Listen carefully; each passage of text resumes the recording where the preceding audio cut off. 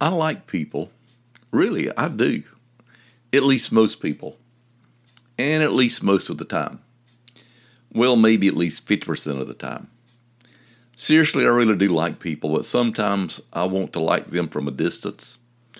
There are those times that I don't want the people I like to be near me. I just want to be left alone. Surprised? Yeah, I know. So was I when I first began to figure this out. Over the years, I've taken a few tests to determine my ministry strengths and weaknesses. Part of this was determining if I was an introvert or an extrovert, and I always tested as an extrovert. I don't know if I lied on the test, if the tests were flawed, or if I have changed with age, but I promise you, I am not an extrovert at this time in my life. It took me some 25 years of ministry to determine that I was not an extrovert, but rather an introvert. Being an introvert is not bad, but it sure does affect the way a person relates to others. For me, it helps to explain why I'm often exhausted after spending a day dealing with people. It helps to explain why I get anxious just thinking about this coming year's mission trips and meetings. All of those involve people, lots of people. I'm an introvert doing the job of an extrovert.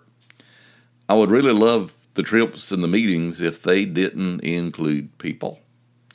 I'm sure that many of you who are listening would raise your hands and say, yeah, we are introverts as well. If you are an introvert, it may help to explain why holidays such as Christmas are so stressful. I think it really helps to understand why so many Christians deal with stress and depression during Christmas. Every church celebrates Christmas with numerous parties and people events. For us introverts, we don't always feel comfortable in these events. Pastors deal with this on an exponential basis.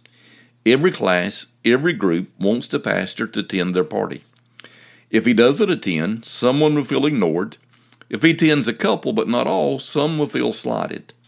What is he to do? Christian introverts have a hard time because the Christian extroverts are running the show.